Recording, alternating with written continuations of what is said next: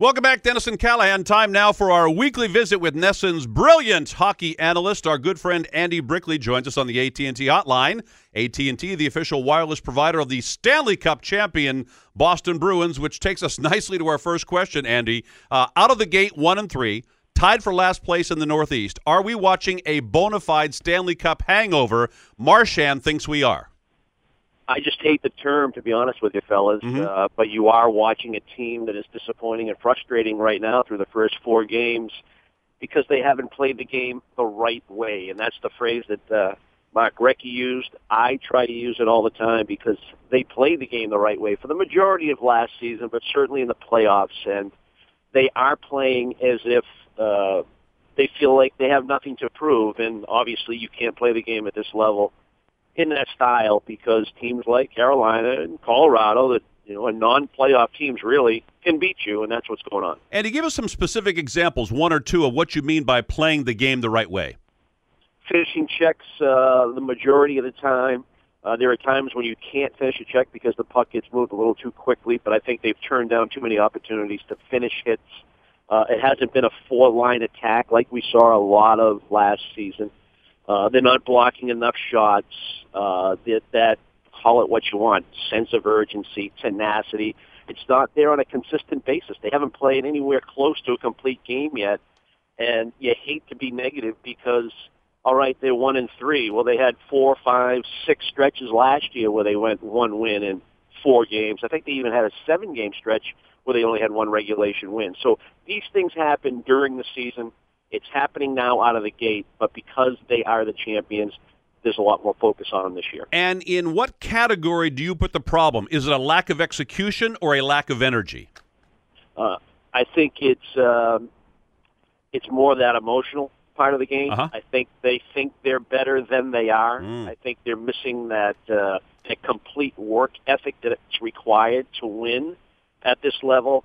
And their offense, if you want to get into the X's and O's, is just not there. And this team will defend. They're always one of the best in goals against under Claude Julien. They got great goaltending. Their penalty killing has been good. That's all good news. Their team defense is pretty good, but they haven't scored enough goals. And that offense, how do you bring the offense, has got to change as well. Andy, we laugh, we joke about the power play and how bad it is. We did the same thing during the playoffs. Does it change, seriously, does it change the way the other team plays? Do they become less fearful of going in the box, saying we could be more aggressive, we could be chippier, because if we go in the box, they're not going to score anyway? That was one of the things we would always talk about in the locker room, Jerry, that if you played a team whose power play was down in the rankings or you had no fear of it, then absolutely. You took extra liberties. You took extra liberties with their better plays to try to nullify what they were trying to do on the ice. It's definitely part of your game plan. It's not something you ignore. Everyone wants to stay out of the penalty box, but there's plenty of times to take good penalties. There's good penalties where you put a little fear in your opponent. There's nothing wrong with that, especially if a team does not have a power play that's a threat. We are going to talk about the hangover as long as they're losing or struggling or not scoring, and so is everybody else. How much talk in that organization, how much talk among the coaching staff is there about, how much concern is there that they think they're better than they are, to use your words, Andy? I don't know if the word's concern just yet, but nobody wants to be 1-3 at this point in the year, especially when you have so many home games to start the season. The schedule was a concern for me. I don't know if it was a concern for the organization, but or if it was really truly a red light kind of warning sign. But I know that in the off season there was tremendous attention paid to how do we deal with being champions.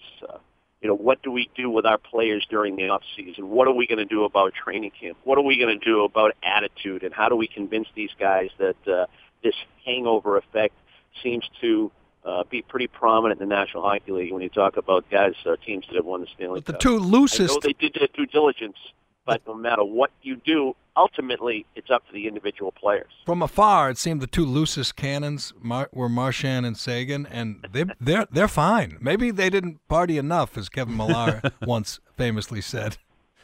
Well, yeah, they've been great. They've played very well, and that's not a surprise because they're young. And I think it's easier for a young player to deal with success than a guy that's been around and has tried to win the Stanley Cup for X amount of seasons, and then you finally reach the summit, and now to gear it back up emotionally night in and night out, it's going to take you a little bit longer to get that engine going. And those were what the issues and the challenges were for the Bruins coming into the season. I think Bergeron's been real good. Peverley's certainly played well. That line has not been a problem for Boston.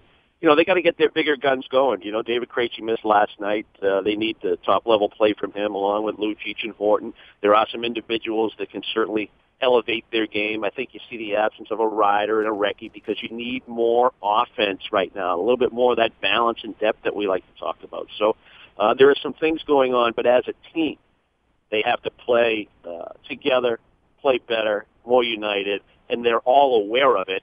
Now they have to do something about it. Andy Brickley, Bill Parcells famously said, we've cited it 1,000 times on this program, and I think it applies to most sports. If you give a group of guys an excuse to lose, more often than not, they'll grasp onto it. Now, I know you hate hangover talk, but was it almost not a self-fulfilling prophecy that everybody, including the coaching staff, warned them about it and said it's going to be something you're going to have to overcome?